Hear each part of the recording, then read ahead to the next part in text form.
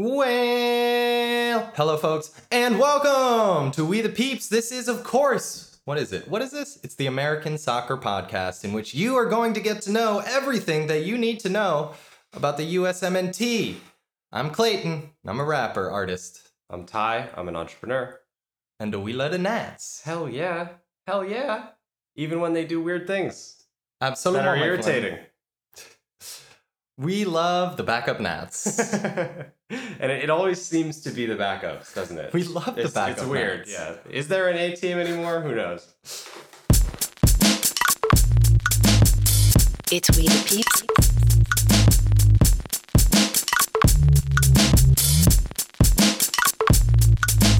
It's We the Peeps. Welcome to We the Peeps. Are you ready for We the Peeps? Holy moly, it's We the Peeps. Folks, welcome to a Rasta Pod. It's a Rasta Pod time. If you've been with us for a while, you already know and love Rasta Pod time. We had a 60-man roster. It's the most Rasta wonderful Pod time of the year.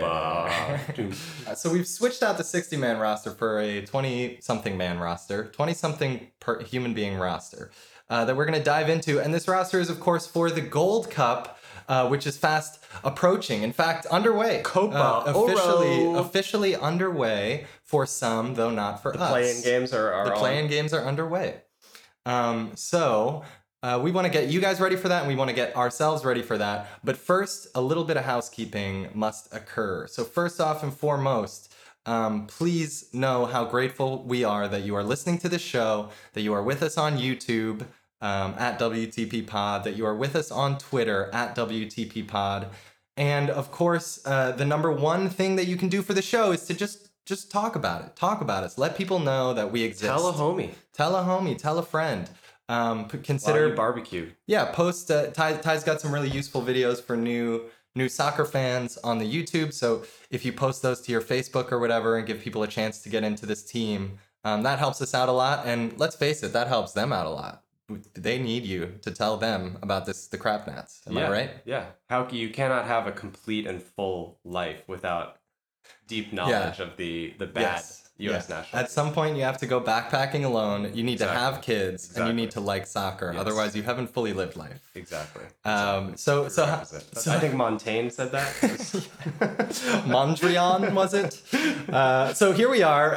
Last thing is, please hit us up with a review. 5 stars is incredibly helpful. On YouTube, actually, can you do that? No, you can't. But you can your hit Spotify. like maybe you can log on 5 times and hit like. Do those. Yeah. Do all the things. Give us as much as you can. Give us as much as you can. Hit us with the subscribe. And lastly, become a subscriber on our Patreon, patreon.com/WTP Pod. $5 makes you a ratified peep. And it helps us to stem the bleeding, the financial bleeding. Yeah. That this show is a black hole of our energies and endeavors. The Jurgen Buck is weak. Buy the dip and get in on the Patreon. Get in right now because it's worth it. Ender of Houser Keeping. So we got 3 games. We got a tournament. We got a Rasta. There's only one way to start this off, and that's to line them up. Line them on Get up, out there, boys. boys. Get out there. Get out there. All right. Go I'm on, looking at Christian 60 of you. Pulisic, And Tyler here I'm gonna- Adams. Get out there, guys. Yeah, the next generation. Wait a second. Wait. I don't see. We're looking at the roster. I don't see McKennie, or is that a typo Whew. there? All right. What's going on here? It's not a typo, and no, this is not from 2016. Exactly. This is the Dave Saracan, This is the 20. This is Gold not the Cup. 2018 Gold Cup. This is the real current Gold Cup roster, and I'm going to start out with the goalkeepers. We've got welcome back the polar bear Brad Guzan. Straight from Antarctica. He's just been playing for AFC down there. Straight. What's his dark materials, the compass situation? There's something there. He's been around. He's been around. Sean Johnson next up, and of course, the greatest baseball player of all time, Matt Turner, hailing from the New England Revolution. We love it. We love it. Matt Turner. Let's do this thing. We know Defenders. We know of him. We know of him. consider loving him. Yep. We're considering. Yeah, we're thinking about it. Yep. No, a lot of Matt Turner stands out there, and if you're listening to us we want you to know that you're welcome here as well. Although we have not been on the Matt Turner train, people love this guy, and he's got a cool story. So, okay, moving on. Defenders.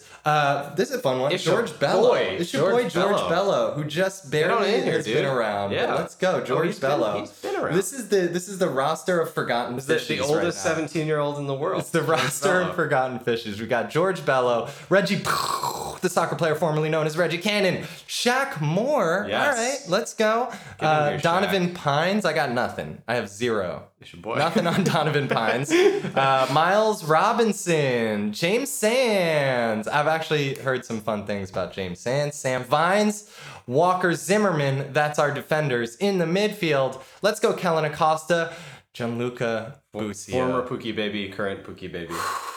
The day has finally come for Luca Busio It's a to Pookie enter baby the party. fold. Oh, the tears.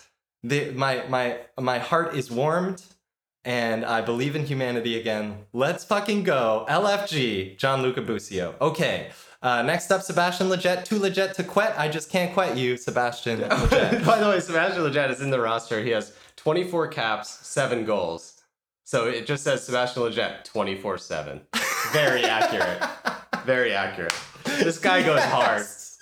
Yes, this must be frozen in time. It says LA Galaxy 24/7. 24/7, dog. Perfect description of Let's go. the Sebastian Lletget lifestyle. Let's go. I'm doing it in the club fist pump right now for those of you on YouTube. He's in Manhattan Beach. He's making it happen. All day long, Sebastian baby. Lletget. That's all that's in my blood. bringing That's the all that's in my Jersey blood. Shore 24/7 with it. That's all nationwide. that's in my blood. All right, next up we've got Christian, the one half of the Roldan He's got sensation. four more caps to score 7 goals. He can match Sebastian. Yeah, Christian could be 24/7 Yeah, too, he's and right once up there.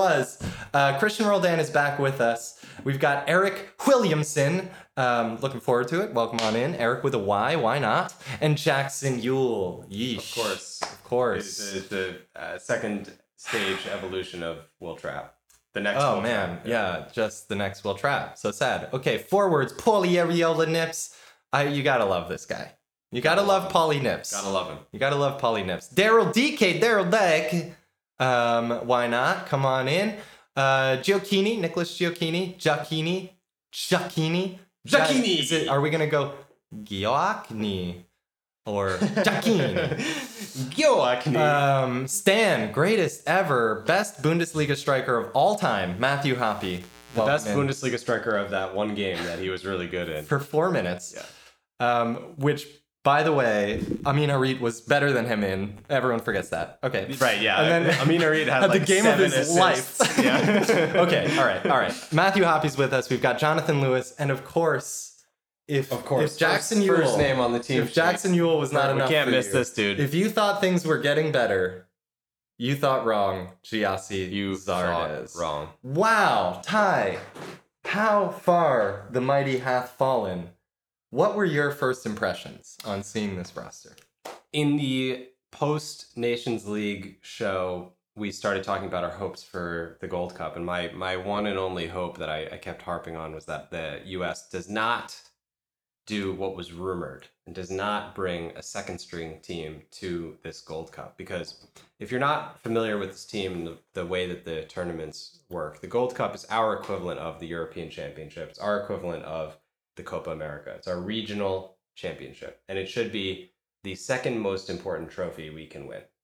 The Nations League is a thing that was made up very recently as a way to fill in gaps where there used to be friendlies being played. So for me, I really wish that the US had gone harder to win the Gold Cup and brought the A group to the Gold Cup. I'm perfectly happy with the Nations League win, but I didn't know that it would come at the expense of us trying to win the Gold Cup. The stated logic of this is that the players are tired and they want to give them time to recuperate and get ready for a difficult club season, especially with the weird timing of everything from COVID. But for me, if you have the opportunity to prioritize your regional championship, you need to do that. And it's inconceivable that England would have the same logic or that Germany would have the same logic around trying to rest their players and get them ready for the season, because playing for the national team is a priority. And I feel like when you do this, it sends the message that our national team program is a second priority. Yeah. And is not something that clubs need to respect or pay too much attention to. So there's a couple different things there. The first is this tournament, entitled the Gold Cup, is Copa the same Oro. tournament as the Copa America and the Exactly. Euros. So we Right, or breezed past the that Asian pretty Cup quickly. or, And right, the Africa Cup of Nations. African Cup of Nations. So the same these are level. tournaments you've heard about and love. The Euros. The Euros. And this is our version of that. And we don't take it seriously. We have historically done every other, we send a team, right? And actually, that's been true about other teams in our region as well. Correct. Until now.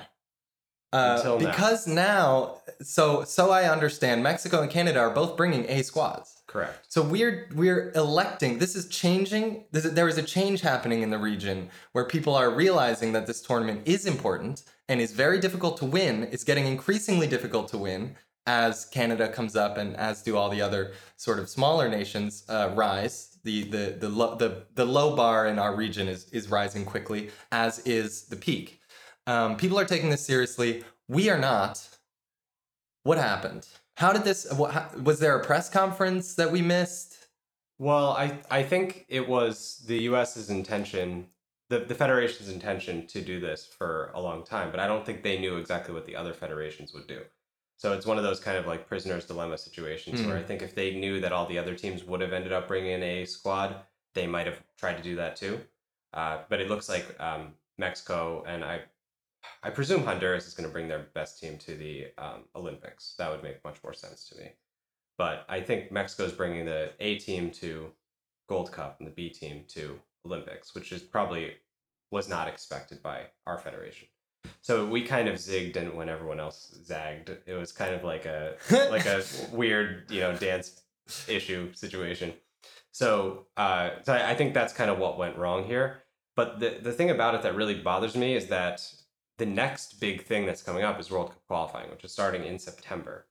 So literally, 2 months away. Yeah. So we have very little time to actually prepare for that, and we've given up our biggest opportunity to get the team together for a long period of time. And we replaced it with this Nations League camp, which was great, but it was only 2 weeks, whereas this is 4 or 5 weeks potentially. Yeah. So to me, this is a big missed opportunity to get the group ready. And what I suspect, because we've spent so long where there's always been a caveat around the team and the performance, it's been, firstly after Trinidad, that it's the Dave Sarakan era, and you can't take any of those performances seriously because we're just trying to restart the program and bring in these young kids. And then it's Greg Berhalter, no, he's just getting used to things, and there's different availability, and there's injuries, and yada, yada, yada, and then there's COVID. So it feels like Greg Berhalter has never really been on the hook to win a game. And I think the Federation likes that. I think that the Federation doesn't want to put Berhalter into situations where he's going to be facing that pressure. So the apparatus behind U.S. soccer is perfectly willing to do this kind of thing because it deflects the potential for critique and pressure.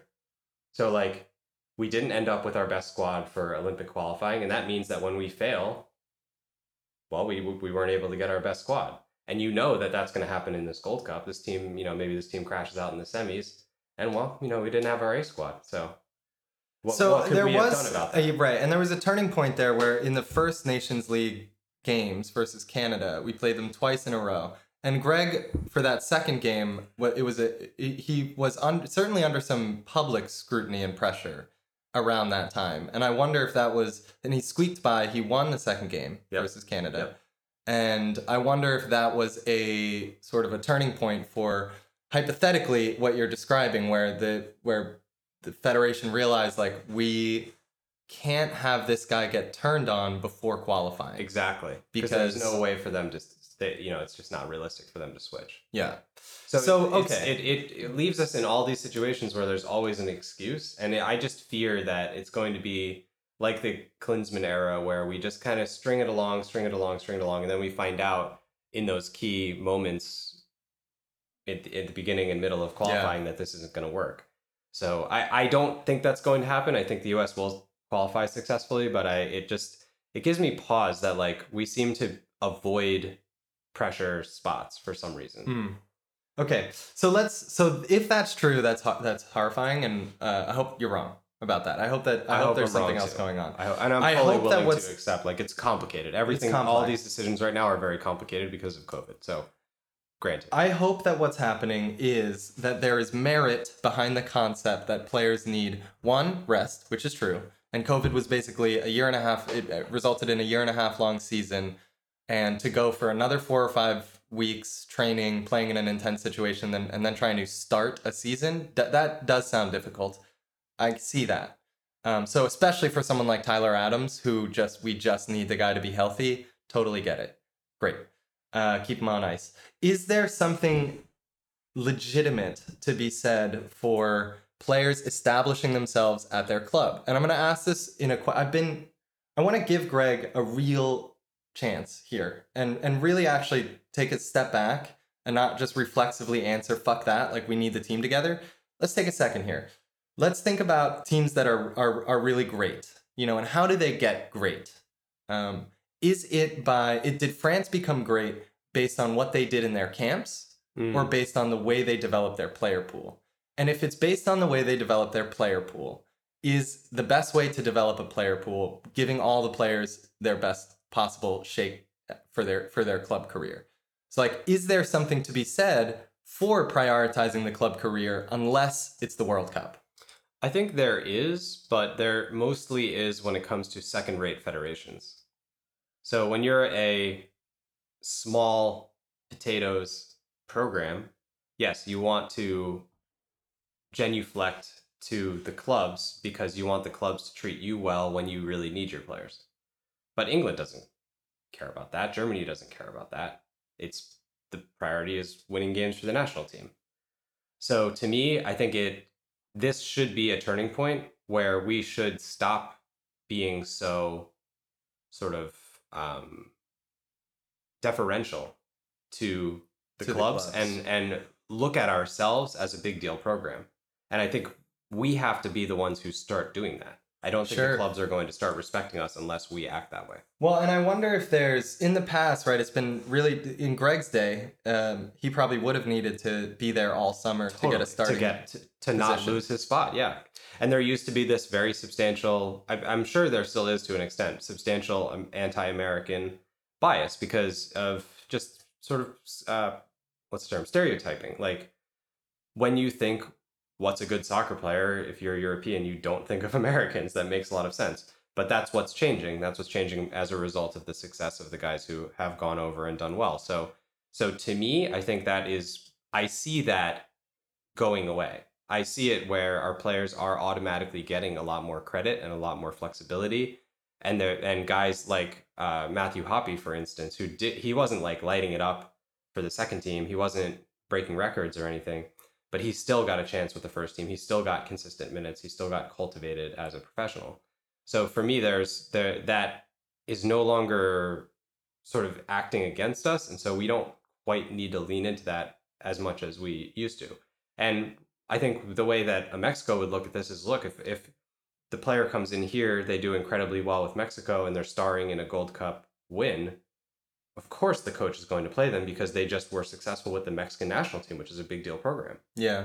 And so that's to their credit just as much as some good performances in friendlies for the club team. Right. So to me, it's a small potatoes mindset of thinking, oh, well, the Europeans will never trust us unless they see it for themselves. And what we have to start doing is saying, like, no, actually, our performances are a big deal.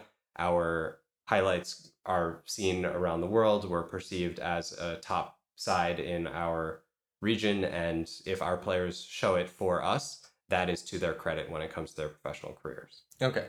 So I think that if I'm Greg, my response is, you're 100% right. We're just not there yet.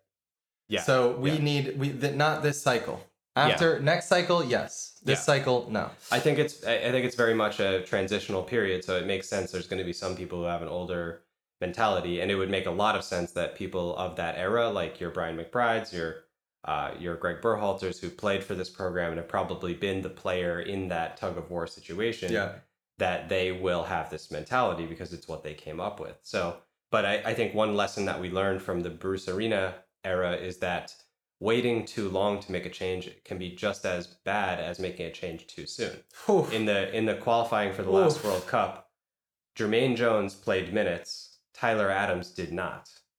Yeah. And there's no way that was the correct decision, because a 20-year-old Tyler Adams would have contributed much more than a 35-year-old Jermaine Jones. Just facts. But the fact that Jermaine Jones had done it before won out. And so that to me, there's a lot of cautionary tales like this, where you see teams that are great and then they go into a cycle where they're just not that good anymore. They've just lost it. And the same thing can kind of happen with these cultural trends as well. It's like, now's the time to strike. I think the brand of U.S. soccer has never been hotter, with Pulisic doing well and with the guys doing well in Italy and Germany. I think we're right there, and we need to start acting like it. But I get the argument, and I don't think it's terrible, but I do fear that we're going to get into these camps in World Cup qualifying, and the excuse is going to be, we haven't been able to have the group together. That's why we're not performing, And it's all these like self-fulfilling reasons why we can't achieve our potential, the way that Greg Berhalter used to say, well, I have to keep calling in Nick Lima because he's been here for a year. Right. And by the way, Yunus Musa is still not cap-tied, and Italy is flying through the Euros right now. Jesus Christ, you're right. So that's a whole situation too. So we have problems with this. Suffice it to say, this is the worst moment for me in U.S. soccer since before Dest, came to our side. It's hard to get it up for this. This is to tough. Be honest, but this is tough. You should totally watch. I guess the Olympic. So you should totally watch. But the Olympic failure was sad, and this is sad. So I'm sad about both of those. But let's look on the bright side, because why should people totally watch? Yeah. Why should people totally watch this tournament? What we're looking at here is, on the 11th we play a team undetermined. There's currently sort of a playoff happening, a qualifier, and then there's like team. Some sort of a weak team, and then there's two more on the 15th and 17th, I think, somewhere around there. There's two more group stage games. Yeah. Right after that, versus who now? Do you remember? Martinique and then Canada. Okay, Martinique and Canada. So Canada's good. So we're playing two, lower level and one very high level team. So the U.S. and Canada will be heavily favored to get out of that group. Why should people tune into those group stage games? So there's two key things that I'm looking for out of this tournament. One is that the U.S. maintains a system and an identity of play that is recognizably connected to the Nations League team. So I don't want to see the style and methodology of the team change because of the personnel to optimize to this personnel. Because the goal of this camp and this tournament is to ready the backups for our A team. So I don't want to tailor the game plan to getting the most out of this particular group. I want to see this group working within the system that we will need them to operate in if they are with the A group. Yes. And I want to see players who can push some of those A group players for their spots, particularly the younger guys. And the second thing is, we do have some blue chip, high level prospects for this World Cup in this group. Yes, we do. So Daryl Dike to me is the highlight of that, where Daryl Dike has a very legitimate shot to be the number one striker. In fact, the striker pool for this camp might be just as good as the striker pool for the Nations League, which was Sargent and Sibachu, who are both, fine, but not pulling up any. Yeah, that's interesting. Yeah, Hoppy and Giacchini on a sort of similar high upside. Yeah, and I think from what I have seen of all these guys, I think Daryl Dike has the most talent. I think that's true. Of any of these players. So I feel like it's his spot to claim. I think the team will probably default to Sargent or maybe go for Sibachu at the moment. But I think if Daryl Dike lights it up during this Gold Cup, he will start in World Cup qualifying. Yeah. So the stakes are very high for him.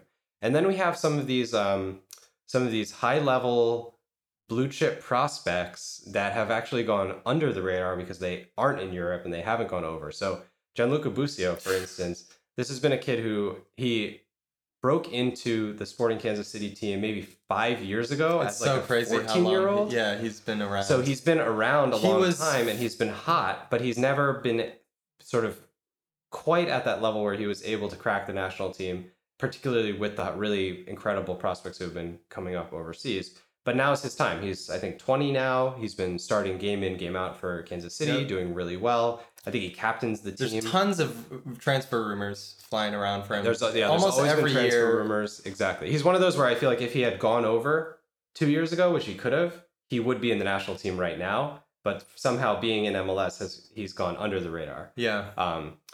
Makes sense, Which makes You don't sense. have the stamp of approval of the European club, but in any case, this is it's a perfect opportunity for him, and I pray to God that we don't see Leggett, Roldan, and Ewell in the middle, and then get like a smattering of Busio minutes at the end of games. Like, dear God, just start the kid and just see how he does. Yeah. Like, the whole point is, can we find an upgrade?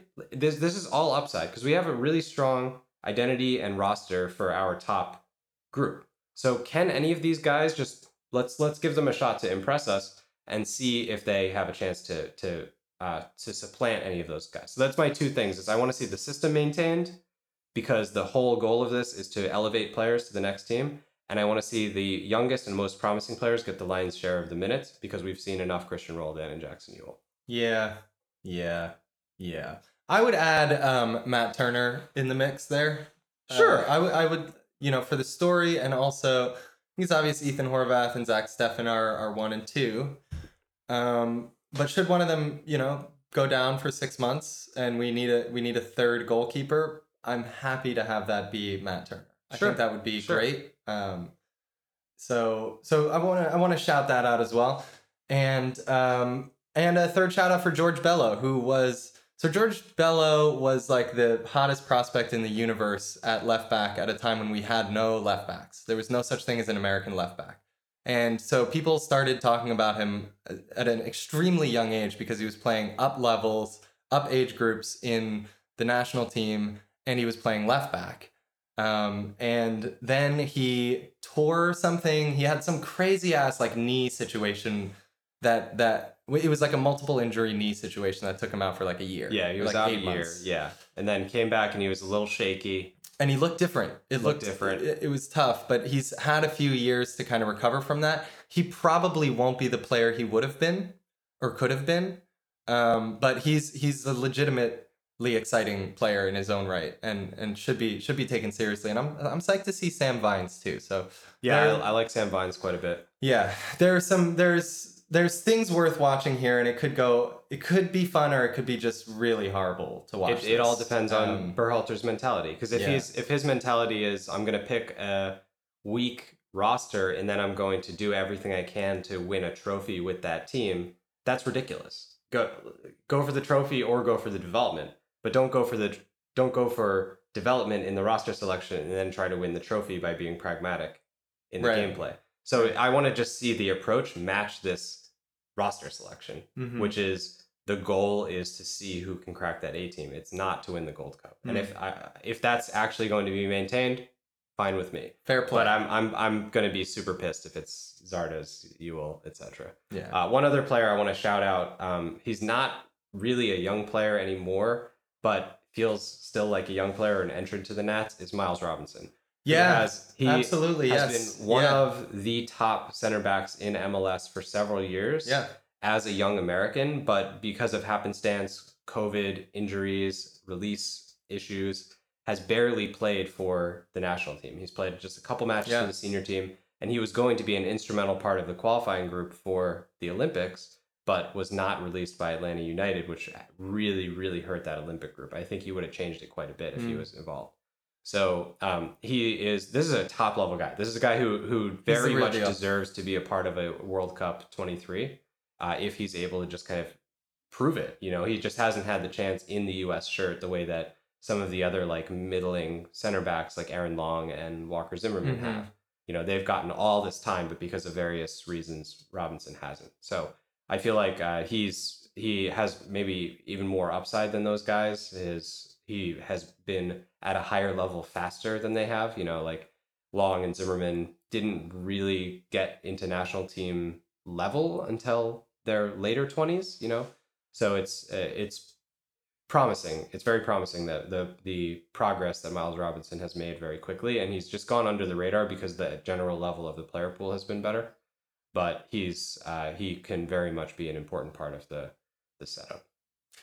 Yeah, he's a guy who who in stature seems to me would be an amazing fit for a pairing with what's his face, Chris Richards. Chris Richards and Miles Robinson would be an incredible fit. Yeah. And I'm not just saying this because of the last name, but I think Anthony Robinson and Miles Robinson could also be a really good fit. But maybe I am just saying. No, I think there's a swag to Miles Robinson's game there's a that certain I really swag. like. There's a sauce to it. It's not. It's an intangible for sure, but it's that same intangible that Dest had in the under-19s. It's a swag, man, and Tim Ream doesn't have that. No. Right, and when you watch when you run the numbers. Tim Ream's no slouch. I'm not ragging on Tim Ream. I'm just saying there is something to. I will. Okay, when you watch a player and they have sauce, that's more than just an aesthetic thing. That's a very real sign that there's something special here. Exactly. Yeah. So Miles Robinson has some sauce. Well, yeah. Part of what the sauce indicates is just that the player that they elevate in a pressure moment. Or that they aren't daunted by high stakes. Yeah. And you feel like, I mean, I guess, Tim Ream has played in playoff finals, and that's definitely a high stakes situation. So I shouldn't, pick him out as an example. But you have certain players who you can't envision them coming up big in a high pressure moment. And World Cup qualifying is all about high pressure moments. Yeah. The second you drop your first game in World Cup qualifying, unless it's like game 8, pressure's on, when you feel that momentum kind of backsliding. And so the group is going to need to be able to react to that very quickly. It's also interesting with the way that World Cup qualifying will work this time around is likely 3 games per window instead of 2 games per window. So a bad window can really fuck us up. So a lot of it has to be about the mentality within the group being super solid and the group being totally ready and prepared to come in and do their best. And we got to stop throwing these away games away. So we'll get more into this when it comes to the as we go through this, you'll hear all about it. But all I mean to emphasize is that mentality is real. So real. when we talk about we like this player because of their swag, what we're saying is we like them because they have a tough mentality and they feel inherently superior and like they should win, and that's what we're looking for. We don't want players who are like, well, we're going to do our best and see what happens. We want players who consider it laughable, the idea that they would lose a game. Yes. And so I'll add a little bit to the term sauce here. There's a technical aspect to sauce. Sauce is, you have sauce when your technique, your physical technique, so your ability to trap, move, and pass the ball, is when those techniques are strong enough that you can express yourself creatively, right? You have sauce, right?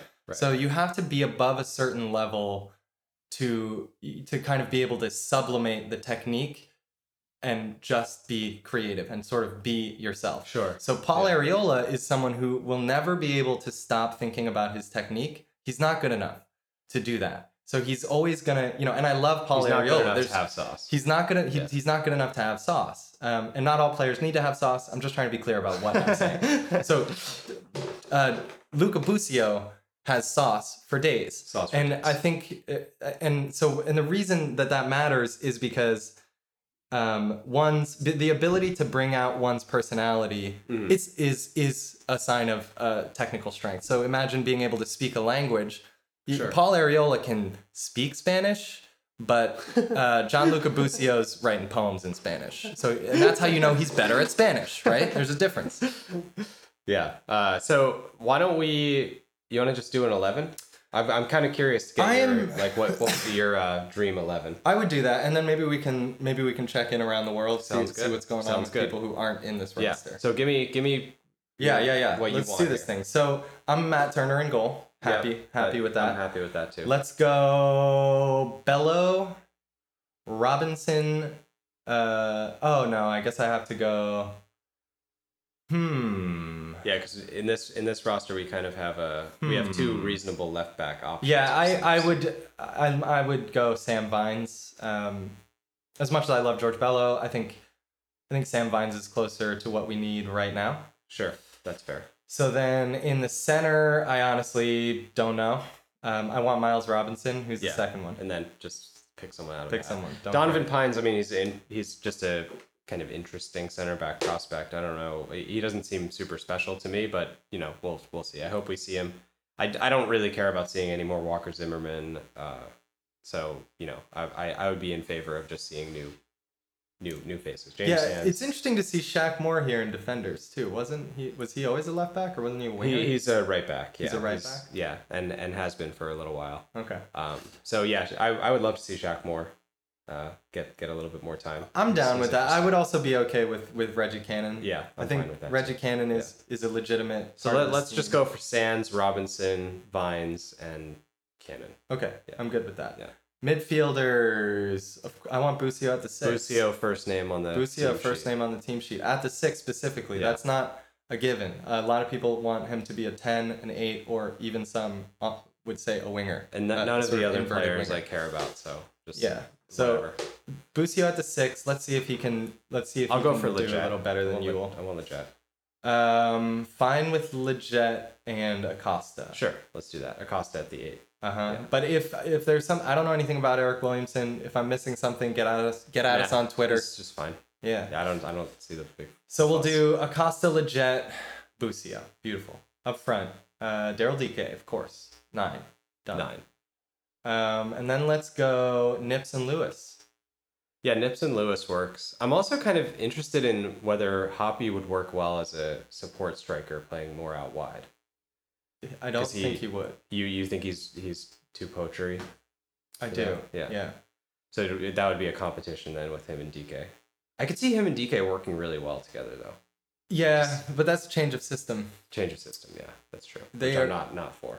Yeah. They could. I could see that too. A big 6, light 6, big 9, light 9. What's the number for the second striker? There's a Oh my number. God. Is it 11 or I don't know? But yeah, that would be a beautiful Friendship, friendship pairing. Yeah. Oh God. Matthew Hoppy has sauce. Matthew Hoppy has some sauce. He's a baller kid. He has some sauce. I'm verdict's out on Matthew Hoppy. We'll see what the deal is with him. One thing that I just like is like he's very boisterous on social, and he's very overt about like I'm going to play in the World Cup. Oh yeah. So I like that in a kid. Yeah. At one point it was the kid Mukwele Akale. Do you remember him? He played for Villarreal as a No. youth team player. His Twitter bio said, "My goal is to make soccer the biggest sport in the United States." Oh. Which I mean, Mine too. I appreciate. Yeah, mine too, Mukwele. Same, dog. Yeah, get in here. So unfortunately, not working out so well for him, talent wise. But maybe he'll achieve that in other ways. Maybe he can come on here. Yeah, we're looking for a host for the WNT show. Yeah. I thought you were replacing me. No, I'm replacing myself. I'm not cutting it in there. That's actually true, folks. If you know someone, a female voice preferably, or trans voice, who loves the women's national team, I should start saying this in housekeeping, who loves the women's national team, who is comfortable being recorded, comfortable on camera, comfortable on mic, and is somewhat funny, we want you. There is not a lot of money involved. You can let people know. Millions of Jurgen bucks. Yeah. But we are Endless looking gratitude. for someone who's down to get this sister pod going. So let us know if you know anyone. Okay, so that's our 11. I kind of, is there anything else you want to say about the teams we're going to play in the group stage, or kind of like stuff like that? Because I kind of want to set this to the side and think about other things. Yeah, so why don't I just run through like the way the Gold Cup usually works. Yeah. So it's our regional championship, as we said, but because we are a second-rate federation that acts like a second-rate federation, there is no competition necessarily to host the Gold Cup. So it's almost always hosted in the U.S. because the U.S. has the infrastructure and the U.S. has fans, has immigrants from virtually every nation on earth. And so it's a great place to host this tournament because the different communities of immigrants will go to the matches. Mm-hmm. So if you host it in Honduras or something, there's not a lot of Canadians in Honduras. Sure. So that's why the U.S. is kind of traditionally where it's located. It's been in Mexico once or twice as well, but basically defaults to being here. And that's bullshit, because that means that all of our performances are tainted by the fact that it's at home, which makes it easier, which means that when we go on the road in qualifying, there's this excuse that we haven't had enough experience on the road. So, it's a lot of like orange slices kind of situation. Yeah, are you guys seeing the patterns here? Yeah. So, but the Gold Cup is typically 12 teams, and they usually do like some mathematical thing to figure out who gets into I think it's even been 8 teams in the past, or 10. So they've kind of worked it out situation by situation. But now it's at 16, and the 16 means that there's a number of like weaker qualifiers, and it also means that there are invited teams potentially. And so this time we have an invited team in Qatar, which is super interesting. So you have a bunch of Caribbean nations and Central American nations and us and Canada, and then you have Qatar, which makes absolutely zero sense. But the deal with them is that they are hosting, obviously, the next World Cup, which means that they don't have to qualify for that World Cup, so they don't have domestic competitive matches to play within Asia. So instead, they've played Copa America. I don't know what other, they've sort of supplemented their schedule with being guests in other international tournaments. So this is part of their World Cup preparation. And they're actually pretty damn good. They won the Asia Cup in 2019 and beating your traditional powers, including Japan, in the final. So they're a legitimate World Cup team, and I would expect them to do well in the Gold Cup. It's interesting, so right? When you mentioned that, I was like, wow, that's a serious curveball to invite a good team that could go pretty far. Exactly. In this. Exactly. Could you imagine if Qatar won the Gold Cup? If they took it down, yeah. Usually the invited teams kind of lay down if they make it far. Like Mexico has made it to Copa America finals and stuff and kind of didn't go super hard to win it. What? So it's kind of like bad form. What? I'm not. Fuck out of here with that. That's bullshit. Don't invite me to a tournament. I think it's probably and also... then expect me to lay down in the final. It's probably also, there's a lot of like influences in the way of Mexico winning the Copa America. But anyway, yes, these invited teams, they're not really supposed to win. People probably did pretty well on that choice. Yeah, exactly. Totally. They're not really supposed to win, but I would love it if the U.S. played Qatar in a semi or something. That'd be great. That'd be incredible. A team we've never seen. Yeah, exactly. No impression of, and no history, and no, hopefully, like very little excuses. So it's your average tournament format. You've got 16 teams going down to a quarterfinal stage, and then a semifinal and a final, and it's going to run over the course of about a month, or a little less than a month. So it'll go from the early July right now. It'll go until August 1st, I believe, is the final. And this is where maybe these excuses find some legitimacy to me, because August 1st is really close to the start of the European season. Yeah. I think most of the Premier League teams will start by like August 10th, So if you're potentially going to go to a final in the Gold Cup, you are going to be arriving pretty late, and you might miss your first couple club games. And I'm sure the reasoning for that is it's probably some CONCACAF bullshit with money and broadcast rights and trying to avoid the other tournaments that are on and things like that. I don't think the Federation has very much control over that at all, so I can't fault them for that. But I really wish it had turned out differently, where we were able to have, just like a pure competition where everyone brings their best fucking players. Like what happened? It's not that How did this happen? It's not that complicated. Yeah. I don't want it to be this complicated. How did we get to a point? How did we get to a point in world football? Okay, I'm going to say football, because that's what we're talking about. Futebol.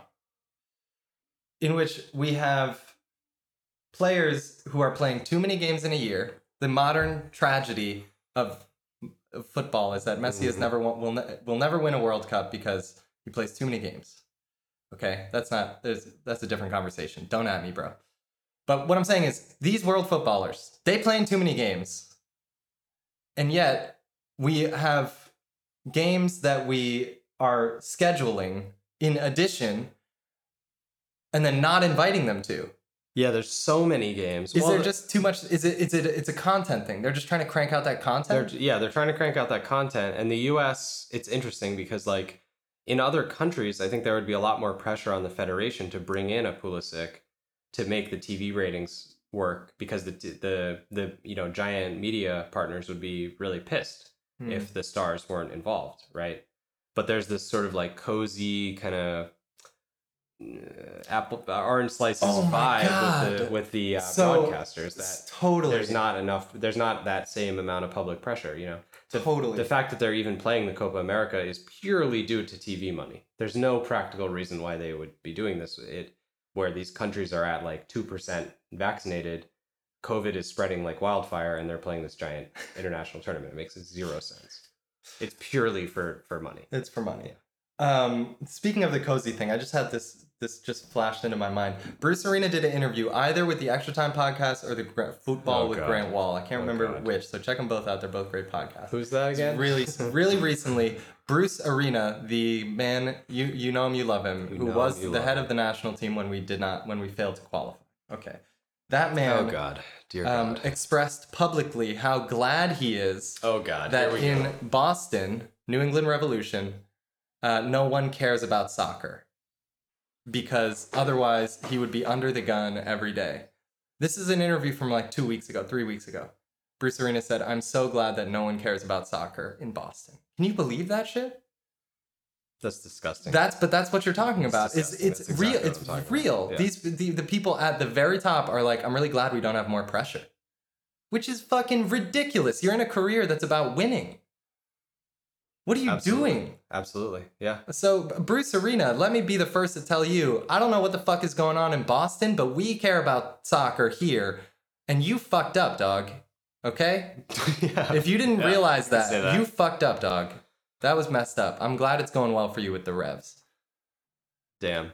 But Jesus, That's man. pathetic. Jesus. There is this. Do you think that there is a difference in the perception of the generations? Like, do you think that these MLS players feel that way? Like, is George Bello glad that there isn't more Absolutely not. in Atlanta? Absolutely on his not. Performances. From everything I've heard from the interviews of that generation of players, they all want more They're pressure. Like, yeah, give it to me. Yeah. They want more pressure. Yeah. They want more games. Yeah. And I would even argue that someone like Jesse Marsh would never say something like that. He says things like, "I'm really glad that I'm being challenged. Right. I know German now. Right. I'm a better human being because of this. Right. I want to be in the toughest league possible." Right. That's the kind of thing Jesse Marsh says. So it's not everyone who, but what you're talking about, this is not a perceived, like, when we watch the Gold Cup or with those Olympic qualifiers that we crashed out of, and we get this sensation, like, I feel like they weren't trying, or they didn't care that much. That's not just a feeling. There's a reality behind that of some kind that is complex and important to understand, but it's real. Okay. I agree. Well, I think there's a generational shift occurring, and it makes sense that there would be differing mentalities. It reminds me a lot of like cronyist politics, where there's a status quo that the establishment is satisfied with, and they know that it's not ideal, and that's okay because they're comfortable with their little slice of whatever unideal solution they have access to. So I think for Bruce Arena, it's like perfectly fine that for him to be like the big fish in a small pond, for him to be the top dog US American coach, and for him to for his teams to be a plucky underdog where it's a great success if we make the quarterfinals. Yeah. So I think for his like worldview, it's challenging that the US might be in a place where we have to be more successful than that, and there's public pressure on that. Right. Yeah. Yeah, he's of a different era. But that's what we're trying to bring about. And I think I agree with you. I think certainly with the guys who are in Europe, like Pulisic going to Chelsea, that's a fishbowl. That's tough, and not that Chelsea is like the worst of those situations, but like Dest at Barcelona, that is tough. You're going to get shit on in the street if you don't perform. If you play for Barcelona and you let the side down, you're letting a giant city that really, really cares about their soccer down. So I think that's the current generation seems much, much more willing to embrace those kind of pressure spots, which is exactly what you need to do to get to the top level. No pressure, no diamonds. No pressure, no diamonds, dog. Anything else here on the Gold Cup, or really anything else in the world? I think we're pretty close to having wrapped this conversation. But what's going on? What else is fun to going talk into about? this conversation, I got to tell you, as I said, it's hard to get it out for this Yeah. situation. But Yeah. I feel like I'm kind of, there's some, we're warming up to it. We're getting I'm feeling there. like You know what if I get to happens, though, watch some but George yeah. Bello, I'll be hyped. I'll be hyped. Absolutely. If I can see some Busio, it's a great summer. It happens every time, right? We have lived many. We just recently experienced a very historically rare moment in which it was like fun and exciting to watch a good US team. Okay? But this roster that we're looking at, that's what we're used to, and we know how this works. We complain about it for 2-3 weeks. We stress about it, we get mad about it, and then they suit up and that anthem comes on. Fucking suit up. And I am cheering for Jackson Nats. Ewell as hard as I possibly can. Yeah. It happens every time. Mm-hmm. I get hype every time. And I know you guys will too. Yep. Yeah. So I'm much more in than when we started this episode. Great. So I hope that's coming across to the listening public. But I'm like you said, anytime I watch the Nats, something just happens to my body. It's wild. Yeah. It's wild. It moves me like a Southern Baptist. Okay. Getting the spirit. So let's do like a weird version of hopes. Maybe this will be a new segment. It's hypothetical storylines, something along those lines. Like let's each do one. So and I'll provide an example. So one hypothetical storyline that would be awesome from the Gold Cup is if Matthew Hoppe comes in here and totally and is totally not because DK plays poorly. DK plays to his level, and Matthew Hoppe is golden boot. even better. He just crushes, yeah. and then you realize that this is the guy. Yeah, That's a hypothetical storyline that would be really exciting. What's one that you think I'd be really pumped could about be that. cool, could happen, and would be awesome? I would love to see Captain Gianluca Busio at some point. I would like to see him express a sort of what's the term, like a non-obvious level of leadership over a group of older players. Oof, that's beautiful. I love it. Fucking love that, dude. All right, let's see. I saw Christian Pulisic in the stands with some square sunglasses and a date at the Miami Derby. Oh, nice.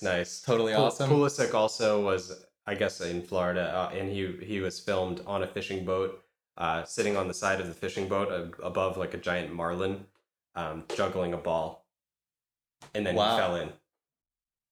Wow, beautiful. 50 million pounds worth of footballer fell into the ocean and had to be retrieved.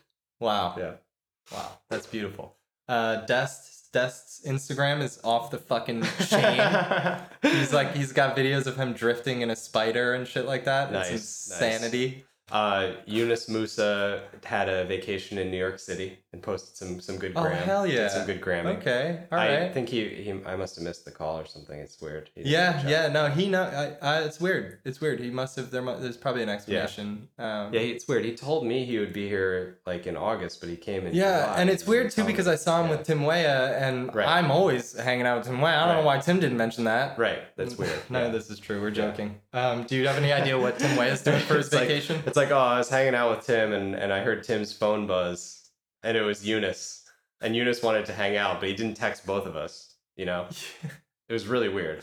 Eunice. His name sounds just like Eunice, which is an international school in New York City. Which he very well could have Which gone is to. perfect. It's just beautiful. The man with 10 nationalities. He's so New York, by the way. He's incredibly New York. Future Red Bulls captain. He's totally... Yunus Musa. Yeah, he's a very New York guy. We were talking about this. What's the New York style of soccer? If you guys know, tell us that. I think Tim Weah is the closest I see to embodying what New York soccer is like, but I'm not really sure. I really like rentals. I think the concept rentals. I love renting things. Renting things. Wow, what a great option. All the pleasure without the burden. Yeah, no burden. So much cheaper. Yeah. So you can try things like spiders. Spiders, absolutely. You could do that. You could even rent like the animal spider. You could rent a spider. Yeah. You can put it in the passenger seat of the Spider. Yeah, I like layaway payment plans as well. These are another thing that I like. You basically like financial illiteracy. That's what you're advocating for. And I love compound interest. But I don't love any of that when shit. It's working against me. Yeah. I love it in concept, but I am losing this game. But I don't love any of that stuff as much as I love the Nats. Let's go, boys. Real Nats. Get Tournament out there. time. Get out there. Gloves Do the and thing. all. Do the thing. Go play soccer. Copa Oro. It's We the Peeps.